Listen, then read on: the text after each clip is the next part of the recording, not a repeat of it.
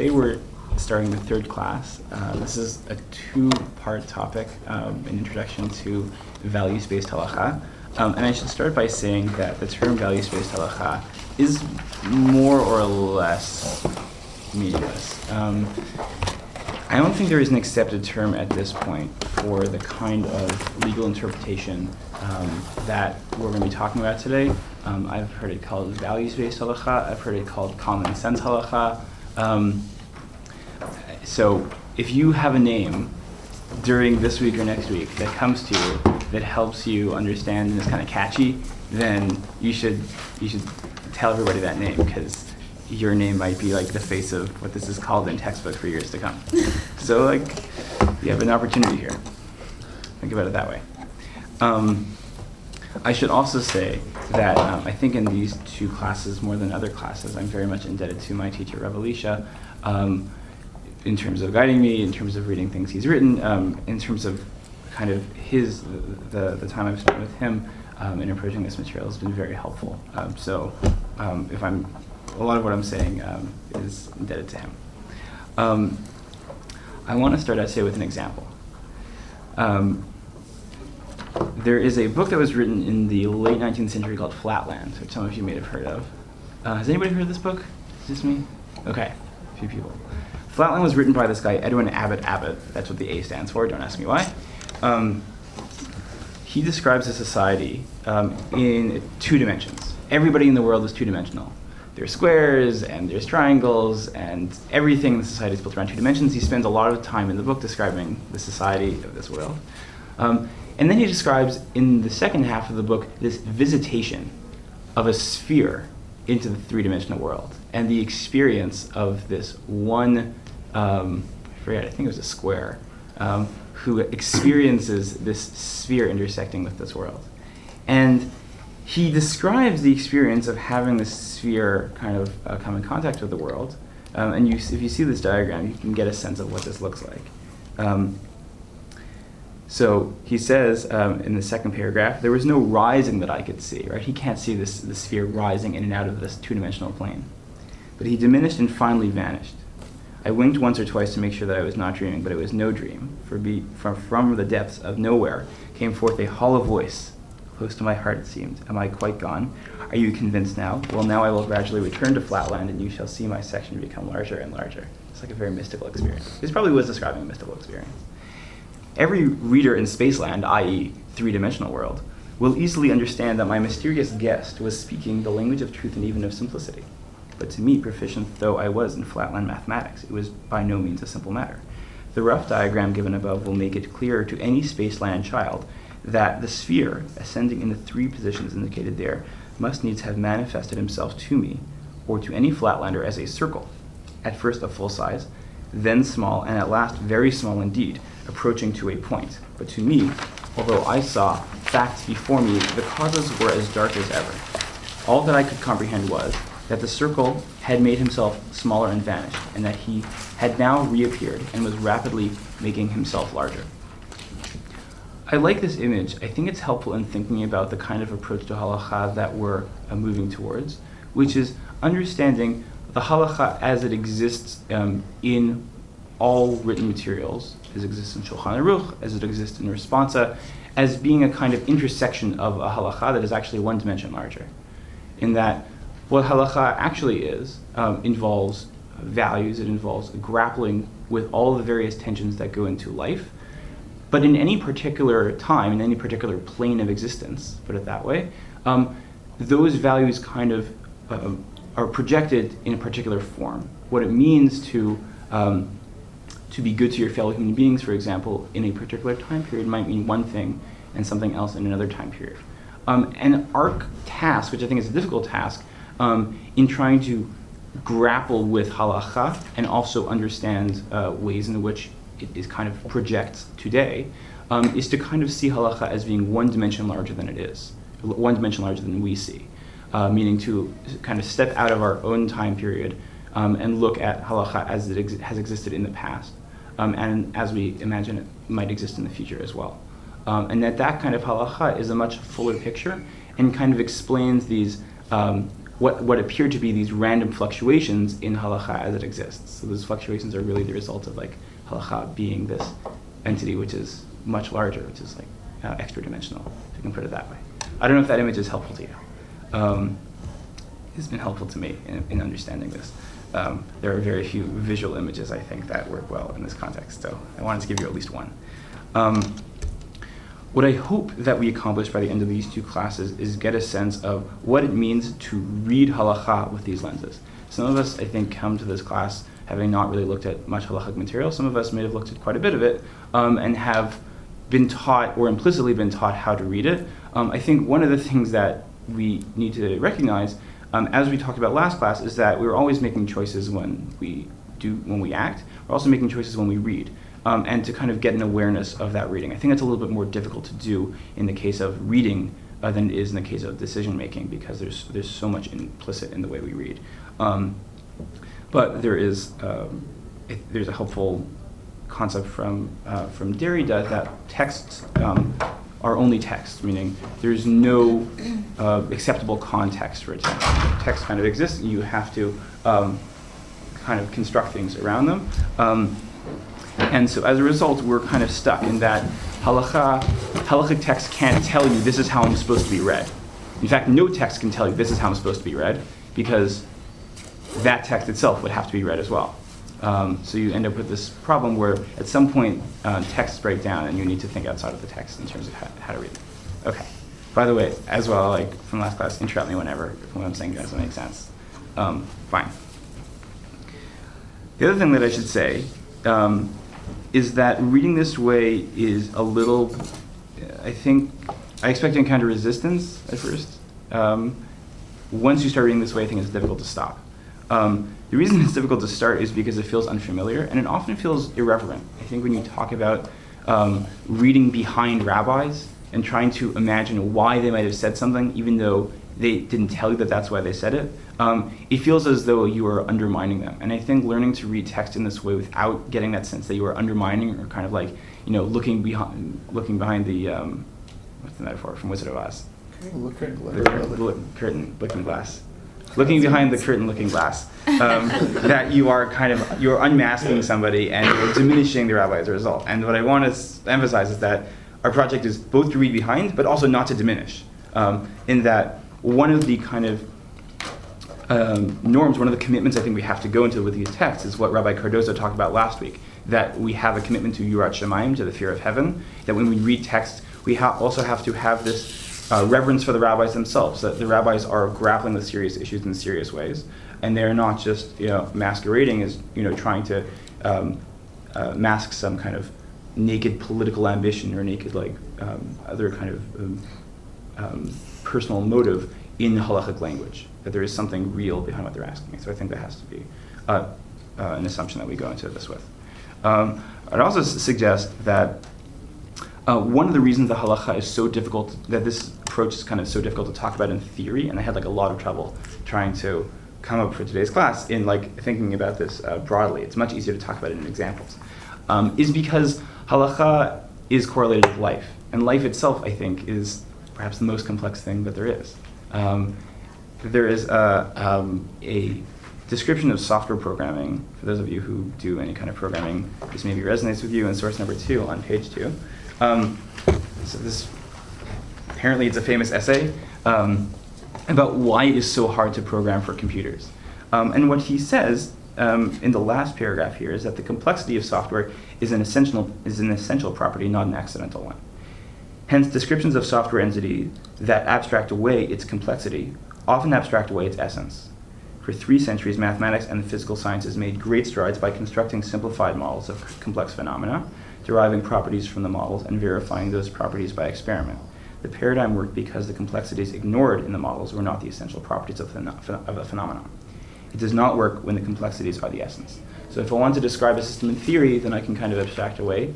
But software, meaning something that is built to work in the real world under all of the various complexities that go into the real world, is going to be essentially complex. And I would say halakha, a legal system, as well, is going to be essentially complex, and therefore it is going to be difficult to say anything grand about the way halakha works. One is always going to be simplifying. it's much more beneficial to work through sources. This is all by way of introduction. I would also just suggest two things that I think are helpful in thinking about halakha this way, given that experience heuristics is the best way to do this. One is reading Mishnah. I find reading Mishnah is helpful, and trying to read Mishnah and to see Mishnah as being rabbis trying to work out tensions about the reality, and trying to see arguments between rabbis in the Mishnah as being trying to work out those tensions. So if you were looking for a learning project, I think Mishnah, it's been helpful to me. I think it might be helpful to you as well, in terms of like... As opposed to Gemara? Or sorry? As opposed to Gemara? As opposed to Gemara. Meaning there's much more going on in Gemara. There's like several different projects going on in Gemara. Mishnah, and we can talk about what exactly the Mishnah is, because that's not clear, and when exactly the Mishnah was written, over how long a period of time. But it's a relatively straightforward text. It's relatively structured. And laws are described pretty succinctly. And so one can kind of get to these tensions more quickly than one would in Gemara. You could do it in Gemara too. The other thing is that I think a lot of the shiurim and this is like a shameless plug for Hadar, a lot of the shiurim that come out of Hadar, which you can find on the podcast, I think exemplify this very well. I don't know so many shiurim outside of that, which do a good job of this. I think the ones that are Hadar, there's a series of shiurim about keeping kosher. There's one about nida, and I think those are helpful in thinking about sources this way. And shiurim are? Shiurim classes, roughly. Torah classes. This is a... Thank you for making me not speak jargon. Okay. So as for today, the project today is in some ways moving towards Jewish sources. We're going to be looking at a lot of sources which are not Jewish. We're going to be looking at a lot of sources which are about the philosophy of law. And the reason I think this is important is because they provide helpful language in terms of, to help us think about what it is that halakha is, what it is that rabbis are doing when they're deciding law, whether there is a right answer to halachic questions, whether there is a necessary relationship between halakha and morality, between halakha and politics. These are all questions which are discussed in philosophy of law, especially in the past century. And so the language is helpful. And I want to emphasize, it's the language that's helpful, not necessarily the answers. I like to think about trying to like have this meeting of halakha and philosophy of law is like, imagine halakha is like a married couple, which are like not doing so well as a couple, and they're like bickering all the time, and they decide to go to a marriage counselor, and the marriage counselor it turns out to be another bickering couple. So meaning like, there's a whole very intense discussion within the world of philosophy of law about exactly how law works, just in the secular world, and trying to combine that heavy conversation with the heavy conversation about what halakha is into one massive conversation is not necessarily the most productive. In terms of trying to achieve some kind of ultimate answer. The language, though, is very helpful. So we're reading for language here. So what I want to do is, let's talk about some terminology. I think the lawyers in the room might be familiar with some or all of this, so I apologize in advance. I think the rest of us, philosophy of law, like of all the kinds of philosophy, is actually one of the least taught. It's pretty inaccessible even today. So I hope this is helpful. One is the distinction between common law and civil law. Does anybody know, actually? What's the difference between common law and civil law? No, call it something. Anybody else? Go. Go for it. Speak from your expertise.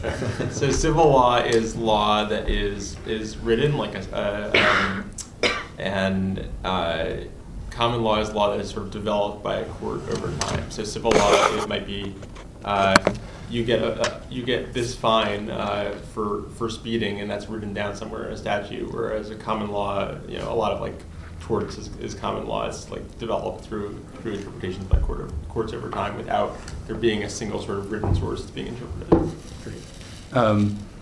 In America, most of America runs according to a kind of common law system, although it has a constitution as well as a kind of fundamental text. If you want to think of like a good example of what is a common law system, England. England is like the paradigmatic. So America's civil law? American mostly runs according to a common law system. All the states except for Louisiana.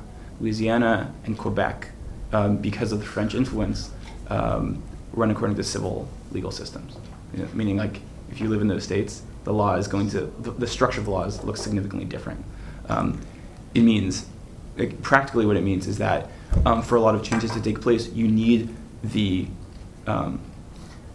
parliament or the Congress of that state or province to meet and change the law, as opposed to having judges change it through precedents and through readings of older laws.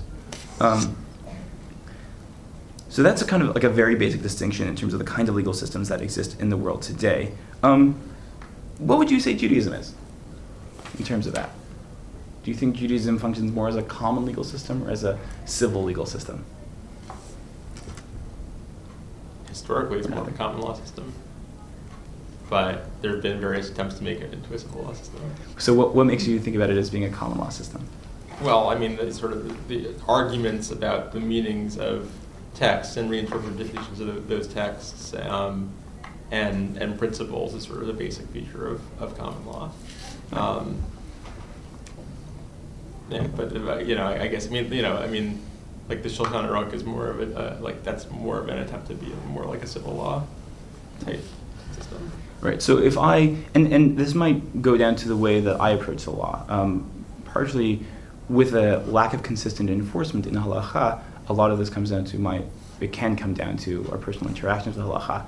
But if I approach a halachic question and I say, can I do this or can I not do this? Well, let me look in the Shulchan Aruch. What does that say? That's a kind of civil legal attitude. Or if I say, well, I wonder if there's another rabbi who said something which is more lenient or more strict than the Shulchan Aruch. That's a civil legal attitude. A common law attitude you might find in the actual adjudication of rabbis, meaning in rabbis choosing over a period of time to reinterpret, to look to older precedent, to adjudicate based on that precedent, and to kind of be bound by that in some ways. One way you might think about this is the notion that there is iridat hadorot, there is a kind of descent of generations, that younger generations, us guys, are not as qualified to decide legal issues, meaning every successive generation is going to have a progressively smaller scope of interpretation. And as a result, we are very much bound to the interpretations of our ancestors. That would be, I think, more of a common legal attitude. But I think what you can see is that Judaism kind of doesn't fit nicely into either category. So those terms are, I think the terms common law and civil law are not so much up for grabs. What is more up for grabs is the question of what law is itself. In the past century, there are kind of two basic attitudes towards thinking about what law is. One is called legal positivism. One is called natural law. Just out of curiosity, are these terms familiar? Who is like, okay, great. That means this year is worthwhile. This class is worthwhile. Legal positivism, which we'll talk about first, developed with that name in 20th century England. There are also proponents of it, or people you could say who are proponents of it within Judaism. What defines legal positivism is this notion that law is valid as a result of the form in which law is decided, meaning what makes a valid law? A law that a judge has made, not a law that is moral, a law that is ethical. It is the form of the law and not the content of it that is ethical. And when I try to deliberate about, well, is this a law a good law, is this law a bad law, what I have to work with are other laws and not principles of like human well-being. This imagines law as being a kind of social construct, law as it exists in society. Depending on which legal philosopher you talk to, law can be more or less directly connected to morality. I think like there aren't legal philosophers or legal positivists who would suggest that law and morality are entirely divorced from one another. But that relationship doesn't change the fact that law, the legal system as it exists, is not essentially moral, it's not essentially ethical, it's something else. One of the reasons this is important is in thinking about what do I consider laws at all. And so one of the questions that the legal positivists grappled with early on is, why is it that if a guy with a gun comes up to me in a dark alleyway and says, give me all your money, that's not law. that's not part of a legal system. I might do it, but it's not law. Whereas if the government tells me that I have to pay X percentage of my income tax to every single year, then that is law. Or to put it another way, why is it coercion when the robber tells me to give me all his money, but the IRS, it is not coercion when the IRS tells me to do that? So this is a question which came up very early. In answering the question, legal positivists kind of talked about law as being founded in society, as being a part of the basic fabric of society, and that there being this kind of implicit understanding within a given society that X institutions get to make law, that X counts as a law. One of the most important legal philosophers, whose name is H.L.A. Hart, H-A-R-T, suggested that there's this thing called the rule of recognition, by which a society kind of implicitly understands certain things to be law and certain things not to be law. So a rule of recognition might suggest that, when I have when John Roberts hands down these pages, that counts as law. When John Roberts, who lives in Delaware, who's a different John Roberts, does the same thing, I don't know why I think that, then it's not law, that it has this basic form. In the field of Judaism, an approach like this is suggested by Yeshayahu Leibowitz. So if you look on page number 3, you have Yeshayahu Leibowitz, 20th century rabbi. Actually, I'm not sure if he was a rabbi. I think he was a chemist by profession. I think he actually wasn't allowed to teach courses about him because he was in the wrong department. Meaning he was a central halachic thinker, but he wasn't technically like a philosopher. So he is known for having this attitude towards halacha, which suggests that what is the essence of Judaism? It's halacha. And what is halacha? It's halacha. It is its own thing. That is what is Judaism. That is what was given to us by God. And you can't kind of deviate from that. It is its own important entity. And so he describes this in source number 3. Judaism, at the end of the first line, morality can be neither Jewish nor non-Jewish, neither religious nor irreligious. Morality is morality. The attempt to fuse morality and religion is not a happy one. Morality is guidance of man's will in accordance with his knowledge of nature and of himself, or in accordance with what the individual considers his duty towards man as an end in himself, differs radically from religious consciousness or religious feeling. From the standpoint of Judaism, man as such has no intrinsic value. He is an image of God, and only as such does he possess special significance. That is why Judaism did not produce any ethical theory of its own, was never embodied in any moral system, etc., etc. What do you think of this approach to halacha? The halacha is halacha, morality is morality, but never the twain shall meet. You like it? Does it suggest any problems to you? Do you see a way in which thinking about halacha and morality as being divorced could result in a problem?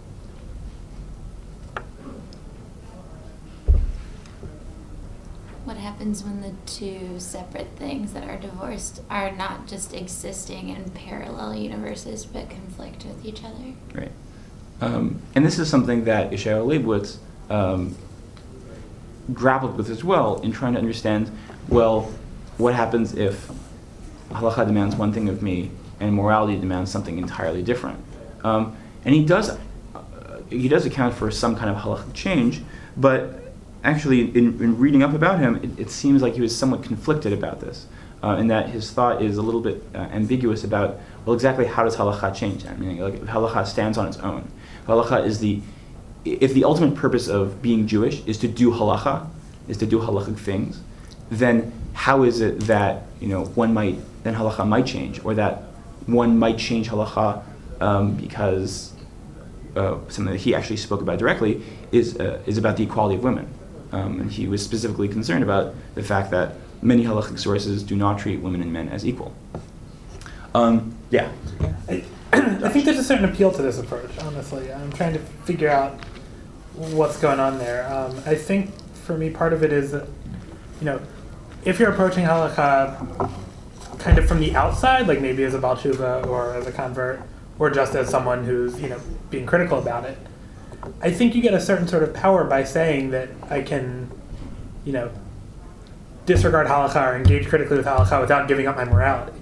That I'm a moral person that comes from somewhere outside of this system, and therefore I, as a moral person, can make decisions about this system without feeling like my own morality is on trial. And it's just it's separate.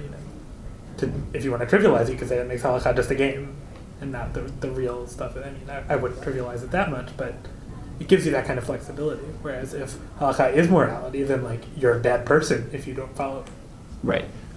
So what I think you're kind of leading us towards, and we'll talk about this when we talk about natural law, is the sense that there is a consequence to imagining halakha and morality as even being theoretically identical, in some ways being identical.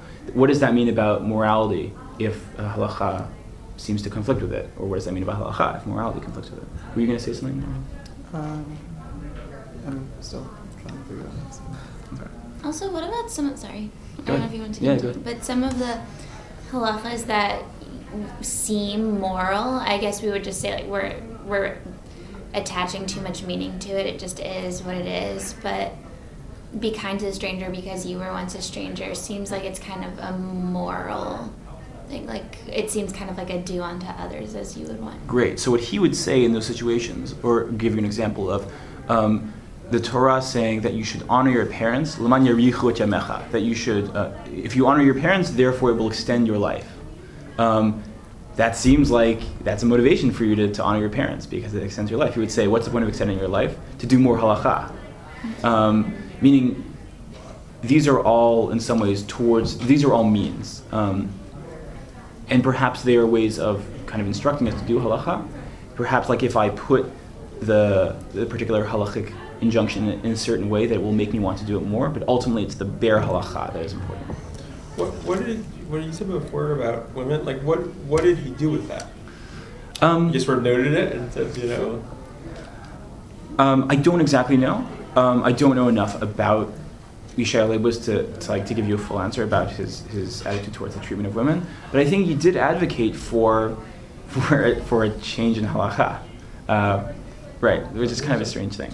But I'm not at the point where I can say that like that is a clear contradiction in his thought. It might be that he's resolved that. Yeah. I guess just another example of this conflict is shechita, where the idea of like the ritual slaughter of animals was very possibly designed in the way to cause the least amount of pain and suffering to the animal, and now it tends to be considered the least humane way that's still legal to kill animals. And I think New Zealand or some other country recently banned it. Right. So this discussion about there being different applications of humaneness over different periods of time is, I think, really important. And I think like the question of what is the relationship between law and history is something which Yeshayahu Leibowitz has difficulty with. By the way, Yeshayahu Leibowitz, brother of Nechama Leibowitz, the famous Bible scholar. Yeah, I think it's something that he has trouble with. Let's just move on. I'm just conscious of the time. The major alternative approach to this is what's called natural law, and I think you can probably already get a sense from what we've talked about of what natural law is. There are a lot of different expressions of natural law over millennia. A lot of religious legal systems are kind of attracted towards a natural legal system because it suggests that there is something essential about the way that law is structured. Meaning, like there's something in the universe that demands that I observe in this particular way, and not just because of a social contract, but actually something about the world itself. There are different kind of strengths to this, right? If you think about, say, the Nuremberg trials. The Nuremberg trials, in a sense, are a discussion about our deal with natural law. In that there is this sense of there were laws in Germany at some point in time, but because we understand those laws as being invalid because they violate basic principles of human nature or basic principles of morality, therefore they are invalid. Therefore, it is not a valid argument to say that I was following X law because the natural principle kind of undergirds that and kind of subverts that. That would be a strong reading of natural law, meaning to say, like, I don't need to keep any law that demands that I do anything that is against ethics, what I understand to be against ethics. A softer version might be to suggest that there is a possibility of questioning a law, that a judge might say, I don't think this law should be kept, and I'm going to overturn this law because of some moral principle, but not that every Joe Schmo on the street can get away with it on their own. Meaning there still has to be some kind of process by which laws are overturned. Those are kind of, yeah. I think I know what I was formulating. So I think that the danger, which does happen in real life, is then people project their own morality onto their legal systems and then view other systems as immoral and judge people based on that. Great. So this definitely has a result that's interesting about, in terms of comparative law, like what one thinks about other legal systems and what other people do as well. Right now, we're still talking about what law is in itself, as opposed to how one makes legal decisions. In a minute, we're going to start talking about how judges make decisions, and then talking about that relationship will, I think, come to the fore. Where is the whole? Isn't it the whole like hook and mishpat distinction? Like, is that like overlay with this at all? I'm trying to think if it's like the same thing or maybe it's not really the same thing. So like depends who you is talk like, to. so hook is like, or which one is it? Hook, one of them is like, it's like a law. It's a law because it would be a law anyway if it wasn't halacha or in the Torah, and the other one is that it's a law just because it's in the Torah. And I can't remember which is which. Right. So chok would be a law that does not have a reason, or does not, or this is a slight variant, does not have a known reason. It might have a reason, but it's not known. Whereas a mishpat would have some rational reason. Depending on who you talk to, that might break down as being, these laws can be interrogated. I can talk about morality in relation to these, but I can't talk about them in terms of chukim, or not. I think the source in Maimonides, source number 4, is actually an approach which suggests that neither category is truly removed from any kind of moral system. So what he suggests at the bottom of page 3 is the law as a whole aims at two things: the welfare of the soul and the welfare of the body. All of law. That's what all of law is about. And so because of that, this is in Maimonides' Guide to the Perplexed. Maimonides, 12th century scholar, lived most of his life in Egypt, wrote this in Egypt. This is one of the key philosophical works in any religion of the Middle Ages. And so his understanding, and it's not just him, there are other authors of this period as well, is that law has a purpose. There is a purpose to keeping social order, because social order is a kind of grounding assumption. I must have social order in order for me then to think and to connect with God and to meditate. If I don't have social order, then many of the kind of higher order activities which I'm supposed to be engaged in cannot be done. And so what he would argue, for example, is that the purpose of sacrifice in the Torah is to move Jews away from idolatry. Why sacrifice? Because Jews at that time were engaged in idolatry already. There was lots of sacrifice in the world, but now at least they were sacrificing to one God, to the correct God, as opposed to all these false gods. And so all of law has this kind of purpose. And if you look on the next page, in the second paragraph, he says, every commandment from among these 613 commandments exists either with a view to communicating a correct opinion, meaning one of the purposes of law, and I think we might not think about this as being natural law, but he does, is one of the purposes of law is that I think the right things, that I recognize that God is one, that I attempt to apprehend God, that is a purpose of law, because that is a kind of perfection of a human being, to be at the point where one can comprehend God in some way.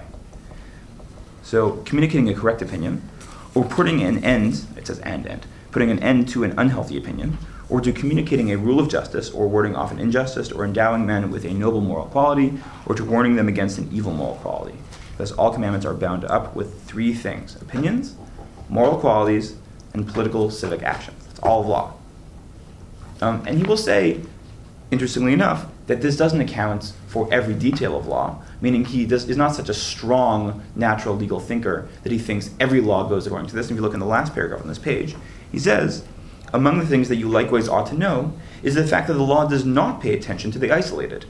The law was not given with a view to things that are rare. It is directed only towards the things that occur in the majority of cases, and pays no attention to what happens rarely, or, amazingly enough, or to the damage occurring to the unique human being because of this way of determination and because of the legal character of the governance. That is to say, it is possible that these rules which we are given are actually damaging to people. It's possible that to most people it will work correctly, but to some person, it's going to totally turn them off of Judaism. It's going to totally make them an axe murderer. We don't know. This only works for the majority of cases. Okay. Thoughts about this? Reactions to this? Yeah. What exactly, he says it's wrapped up in 3 things. What exactly are these things? Opinions, moral qualities, and political civic action? Could you expound on? It's a good question. So opinions, we've already talked about, right? There are certain thoughts that I'm supposed to have. There are certain ideas that I'm supposed to have. Moral qualities, I would suggest this is something akin to Aristotle's virtues, that human beings should strive to kind of balance, their anger. They should have temperance in different things. They should have different kinds of wisdom. And that the purpose of some of these laws is to develop those qualities. So, for example, honoring your parents is probably good at developing a sense of virtue. And civil actions, I would suggest, is kind of basic ordering of society. That society is not corrupt, that people aren't going around stealing from each other or killing from each other, things along those lines. Yeah. Other questions? I like the idea that there is kind of a general norm that applies in most situations, and then that there are these areas where it starts to kind of fall apart on the margins, and that doesn't necessarily weaken the center or whatever. Like, I was thinking, I used to work at the Children's Hospital, and I worked for the palliative care department, and we have this norm that all life is valuable and that, children should live, which I think is a very meritorious norm. But then it gets problematic at the margins when children aren't allowed to die, who might otherwise die, and then they're subjected to all of these kind of really invasive, intense procedures at the end of life, and the child might be suffering, the family might be suffering. It's this really kind of complicated situation where that more general law or ethical precept doesn't always work completely well. I think this is interesting because it suggests that there is, meaning I think you're reading it charitably, that there are these kind of rare cases that law does not have a responsibility to deal with. You could also read it as those are the hard cases. Like those are the cases where actually it is imperative that we think very carefully about whether the laws that we have should function in that case. And you might also say, like, your definition of what is rare and my definition of what is rare might actually be quite different. Yeah. And that difference, meaning like, this is a helpful tool in that it allows Rambam to get out of some of the details of law, which he doesn't think always work. But in practice, it actually might be those marginal cases which are quite important. I mean, I can think of a lot of other contrary examples in which... Right. I mean, you could say, just to give you a clear example, heteronormativity, Right, legal I was going halachic to say. heteronormativity. One could argue, well, homosexuality is a rare case. Right. Or you could argue exactly the opposite. It's actually, it's not rare, or it's a hard case. It needs to be dealt But with. I think that in both situations you have this distinction between like where the law is intended and kind of special circumstances in which the law not only might not do what it's intended to do, but might actually cause additional problems. Mhm. Yeah. Yeah. I think you're being really generous too in your reading of Rambam, because I don't think he's saying in these hard cases you have to think about whether or not the law applies.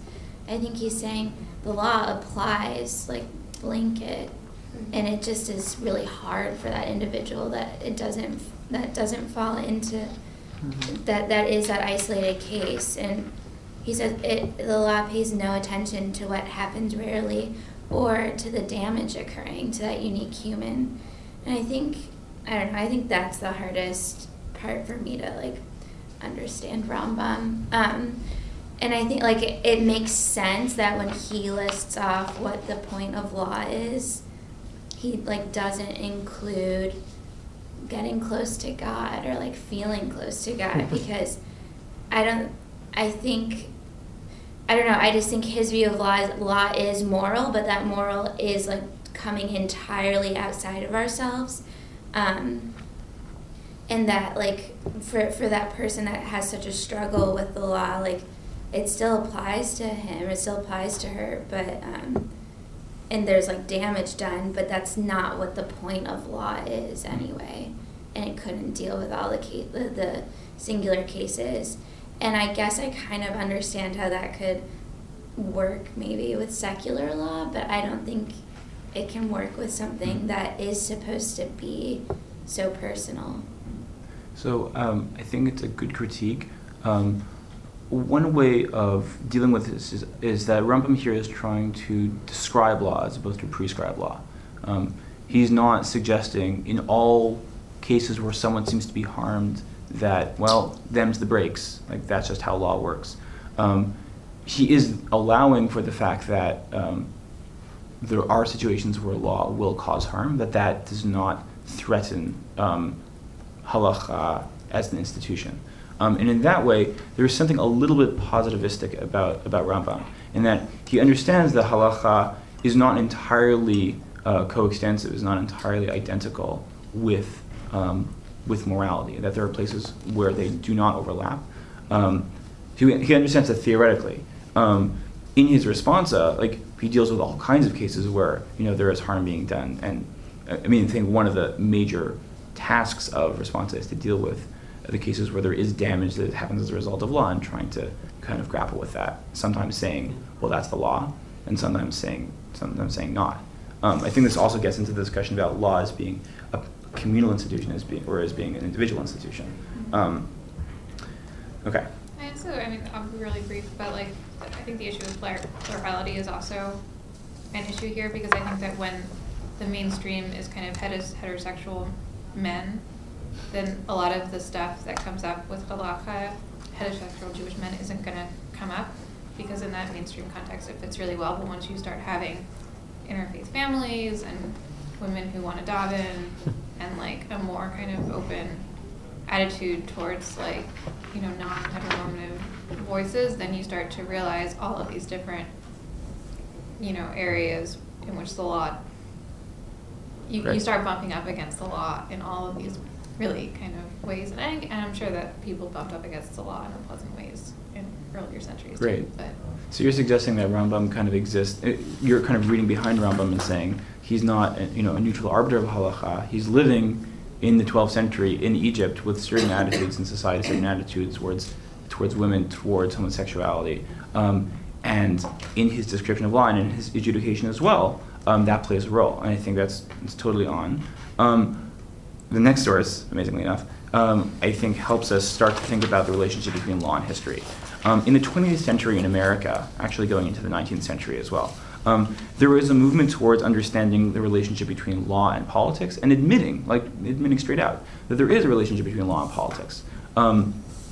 One of the main proponents of this is Oliver Wendell Holmes, who sat on the Supreme Court of the United States for a very long time.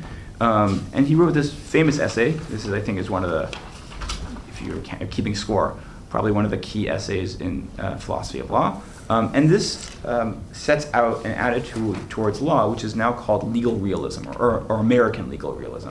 One of the things this does is answer the question of what do judges do?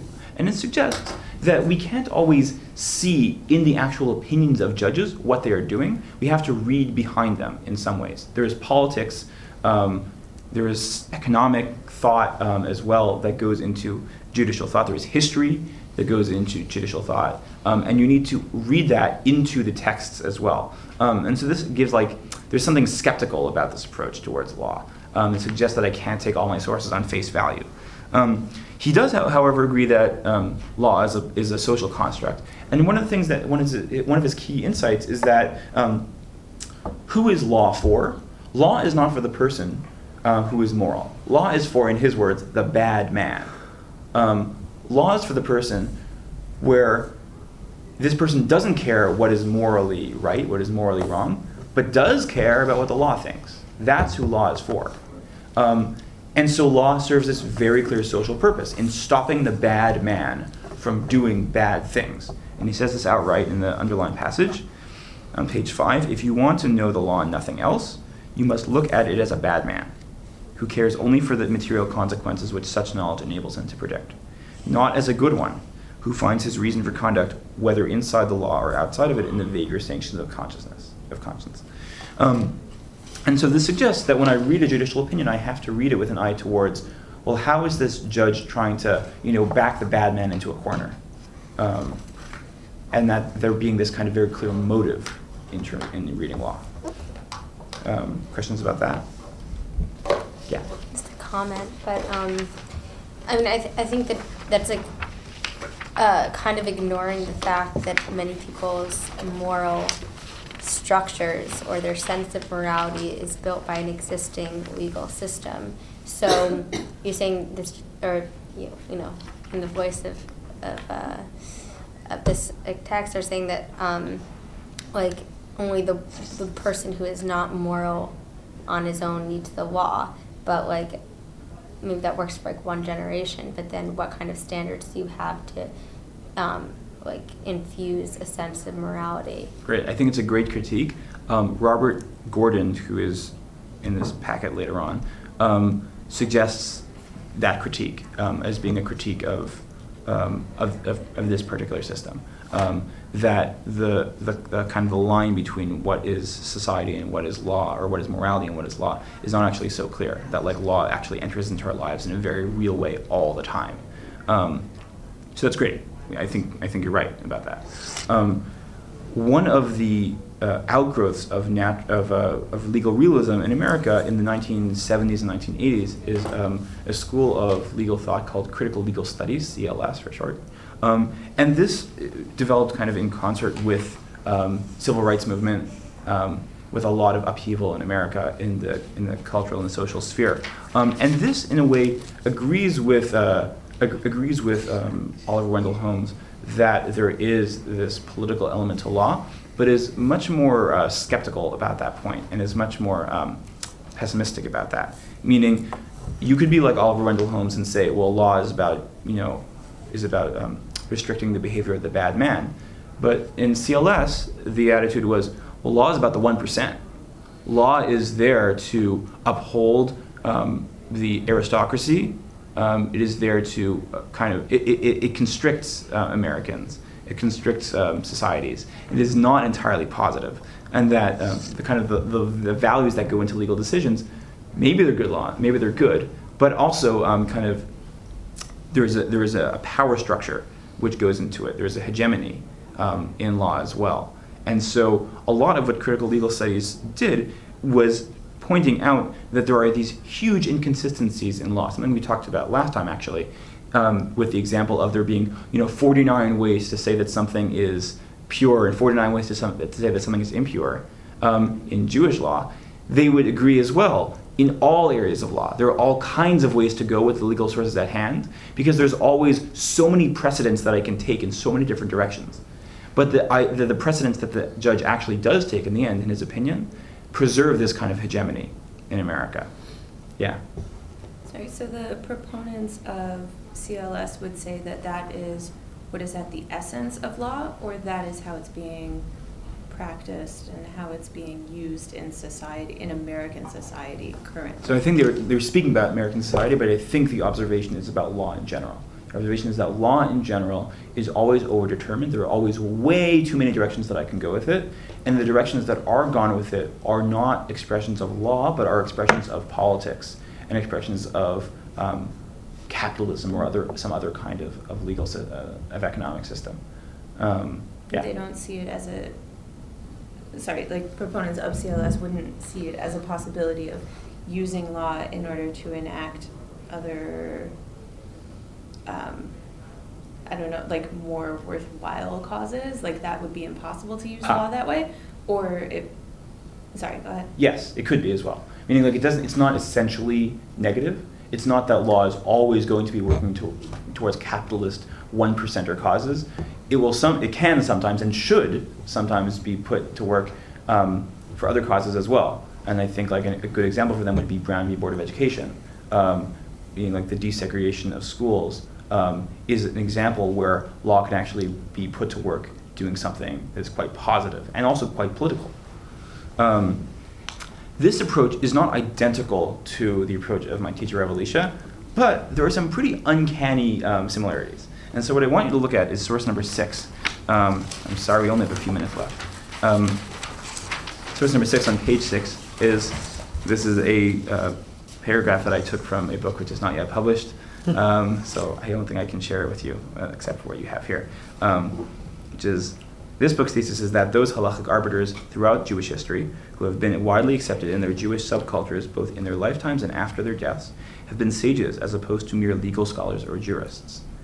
In other words, regardless of the particular methodologies employed at different stages in the history of Judaic law, and of the cultural differences between different locales of Jewish life, the leading authorities have reached their decisions as sages, instead of as mere scholars or jurists, meaning, just to translate, a judge is not just a judge is something else. He's not just acting as a judge, but he's acting as some other kind of authority. These authorities were neither scholars and jurists of legal data, whose ideology was one of static law, nor activist jurists, whose ideology was one of dynamic law. Rather, they were the people who knew and unpacked all of their scholarly culture's normative positions on life, and who attempted to reach consequentialistically good decisions by balancing all of the culture's insights integratively, instead of simply obeying precedents, overthrowing or manipulating precedents, or even making simplistic value judgments of the appropriate response to a contemporary problem. It's pretty dense. But I think the idea is, and you can tell me if you disagree, is that the particular roads which rabbis have taken over a period of hundreds of years towards reaching particular decisions is in some ways irrelevant. What they're doing is trying to achieve certain ends, and the language in which they're speaking is a language of halacha, but what they're trying to do is achieve the good of society as sages, meaning as actors who think about what is in general good for society. And I think that the notion of a sage is actually resonates with Oliver Wendell Holmes, who describes judges as being prophets, meaning like the judge's job is to kind of look into the near future and see what is going to be the best course of action for the near future. And for, I think, Rabbi Elisha Shulevitz as well, there is this sense that the responsibility of a rabbi is to see, based on his general knowledge, not just his legal knowledge, what is going to be good for society. I think if we're talking about values-based halacha, this is probably the closest we're going to get to a good definition of that. There is, meaning that what we're looking for in halacha is this way in which rabbis are acting as sages, trying to do the good for society using legal language. And what we are trying to kind of uncover is we are trying to uncover the rabbis as being those sages in reading the sources. Next week, let's get through a little bit more now. Next week, we're going to get into a few more examples of that. The problem with CLS, and I think just to be like entirely self-critical about this, the problem with a lot of with this approach to halacha, with the values-based approach to halacha, is, as Tamar alluded to before, that, well, there is law in life as well. There are lots of critiques. Robert W. Gordon on page number 7, I think, has given a series of pretty devastating critiques to this notion of values-based halacha, which are something which we actually have to take into account. What I've given you here is the beginning of Robert W. Gordon. It's not a direct quotation. These are kind of excerpts he gives over a number of pages, but his description of what CLS is, which I think there's some similarities to the second part of the Rav Elisha quote, which I didn't read to you. And then the critiques of CLS, which he lays down, are important as well, meaning one of the critiques might be that, yes, I understand that there are these values that rabbis are trying to express in their legal thought, but what if two rabbis have very different values? What if they have fundamentally different values? Let's pick an example. What if one of the values is a kind of homophobia? What if that's in the legal system? How do I deal with that? So I think there are kind of limits to the degree at which we can read halacha using this values-based approach. I think it can be broadly helpful, but I think we also have to be sensitive to ways in which it is not, and be open to the possibility that it cannot be. At the same time, like I said before, and I think this is it's a real problem, you have to do that keeping an eye towards the fact that rabbis should be treated reverentially. We should always kind of give them the benefit of the doubt that they are grappling with real problems and trying to do the best for everybody. Okay. We started 5 minutes late, so I'm going to try to get through this part really quickly. On page number 9, and then we're going to wrap up. One of the kind of, I don't know, I think he's like a kind of rock star of the legal philosophical world today, and especially among Jews in the legal philosophical world, is Robert Cover, who is a law professor at Yale, who died in his 40s, very young, tragically, I think like a year after he wrote this piece. His thought, and he was Jewish, incorporates a lot of halacha into it. It's very interesting to read. He's also a great writer. He incorporates legal theory, but also uses examples from Mishnah and Pirkei Avot. It's incredible. And one of his ideas, which I think is helpful and also kind of hopeful for us in thinking forwards, is this idea that law always exists within a certain cultural context. And I'll give you an example. Class today was scheduled from 6 to 7 p.m. When did class actually start? 6:05. Started last week at 6:05 as well. Meaning, like, we as a group, and maybe I shouldn't say this out loud, but we as a group have kind of decided that class actually starts at 6:05 p.m. You could imagine, if we're a different group of people, that we might have arrived at a different actual starting time. It always reminded me that, like, in Flatbush, like, there could be, like, wedding invitations where, like, there'd be a time for a wedding, and then there'd be, like, if you're a Sephardi, like, if you're a Syrian, like, the actual starting time is this. Meaning, like, different communities have different ideas about what like a given time to start a wedding means. And some communities might have it earlier, some communities might have it later. Robert Cover would call that kind of an understanding within a community of their relationship to the law, to the words on the page. That's a nomos. Nomos is the Greek word for law, or one of the Greek words for law. So a nomos is something that a culture kind of determines on the basis of a particular legal system. And it's possible, as he says in the middle paragraph on page 9, that it's entirely possible that two places can have the same legal system, the same words and all the same pages in their law books, but those cultures have very different attitude towards those laws. And the judges in those societies might make very different legal decisions on the basis of those laws. And you can, just to go back to the example of segregation, you could understand that, rules allowing for segregation in schools might have existed on the books in two different places, but in places where that was favored, the judges in those places might have made decisions very differently than the judges in places where it was actually not favored. And so it's always important to keep this in mind. And what his idea is that people are always doing this. People are always in the process of kind of developing these relationships, these interactions with law. And one of the purposes of having a legal system, of having judges, is that judges get a chance to kind of preserve or kind of emphasize certain relationships to law as being more important or more prominent than other ones. And the example he uses is a case which he's talking about in this essay, which is there was a university in the United States, still is actually, called Bob Jones University. Bob Jones University did not allow non-whites into the university on religious grounds. They said it was against their religious precepts to do so. And the case was whether they would lose their tax-exempt status as a result of that. Whether that, or whether for the IRS to discriminate against them would be against their First Amendment rights. And so this case went to the Supreme Court. And Robert Cover, in talking about this case, suggested when the judges decide this case, I mean, clearly he thought that Bob Jones University should lose its IRS status. But he says they shouldn't just make the decision on technical grounds. What they should say is, we accept your premise. We accept that you think that this racial segregation, this racial discrimination is part of your religion, and we reject your claim on that ground. Meaning, we reject your nomos. We reject your relationship to law as being valid in the American legal system. We do not think that that the Establishment Clause, that the protection of religious freedoms should allow for racial discrimination. Meaning, what he's saying is that we think that law has this really amazing potential power. The law has the power to kind of put forward into society what we hope, what we dream for about our relationship to the black letter law. And he says here in paragraph 9, in page number 9, in the last paragraph, law may be viewed as a system of tension or a bridge linking a concept of a reality to an imagined alternative. This is what reality is. Law says, but I want it to be like that. I want it to be better.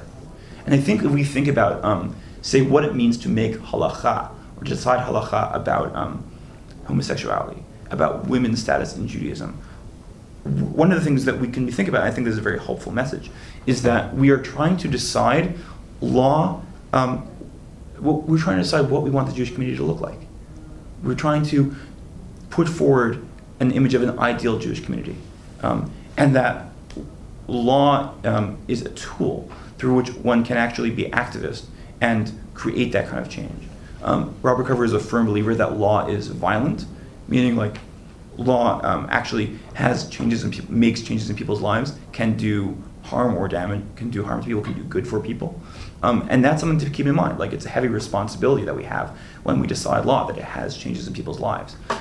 But that when we move forward into society, we should kind of imagine law as kind of being able to project this kind of ideal.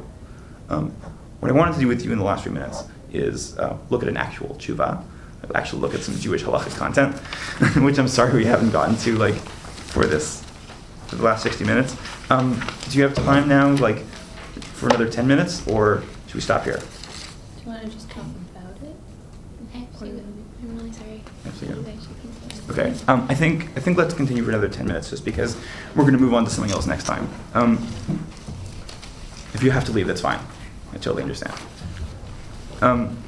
So on page number 10 and number 11, there's a tshuva of Rav Moshe Feinstein. Rav Moshe Feinstein, 20th century American rabbi, lived in New York, came from Europe, and wrote a number of important tshuvot, especially about what it is like to live in America. And so this tshuva is about, can you invest in companies which violate Shabbat? Can I invest in, well, basically every company violates Shabbat. Can I invest in the stock market at all, basically? Which is a pretty important question. So he's trying to find halachic grounds that I can invest in a company that does that. And he says, in the English, on the question of buying shares from companies that do malacha, and the Hebrew for shares is shares, because Rav Moshe Feinstein loves just transliterating English words. B'davar likach shares may companies. Okay. On the question of buying shares from companies that do malacha and business on Shabbat, we see it fitting to be permissive. The reason is simple. The shareholder is not relevant, since he is simply a part of the business, since the shares have no say in the business, with the exception of the owner's portion. There is not enough for there to be a partnership in the little that he has. Excuse me. As well, the shareholder does not wish to be the business owner, nor does he wish to purchase anything from the business. Meaning, like if I have shares in McDonald's, I don't want to buy a hamburger. Rather, it is as though he is purchasing whatever profits or losses there are from the business according to the given amount that he has purchased. I'm just buying money, basically, or a loss. Moreover, it appears that, strictly speaking, this is not a purchase, a kinyan, in the halachic definition, since he is purchasing something non-existent. It is only a purchase according to the local laws, right? So he's like kind of inserted this sense like, well, we're not really buying anything technically anyway, so it should be okay. As for the fact that, according to the conditions of purchase, the shareholder can vote for the president, this vote has no halachic legal significance, since in reality, the corporation leave for themselves the majority of shares. So in any opinion, I guess, I don't know, maybe this was true back in the day, that there's always a 51% stake by the corporation, I have no idea. So any opinion, the shareholders express is irrelevant. The shareholders, too, do not even want to express an opinion about this, since their intention is not to buy this company. As a result, my humble opinion is that one need not worry about what the owners do, since this does not concern the shareholders.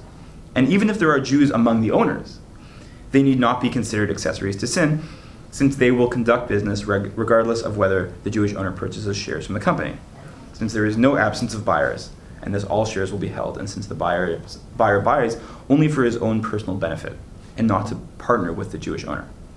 As a result, there is no prohibition, just as it is the practice of many people, and even those who fear sin, to purchase shares. However, there is reason to forbid the purchase of a quantity sufficiently large that the owners will consider his opinion. Okay.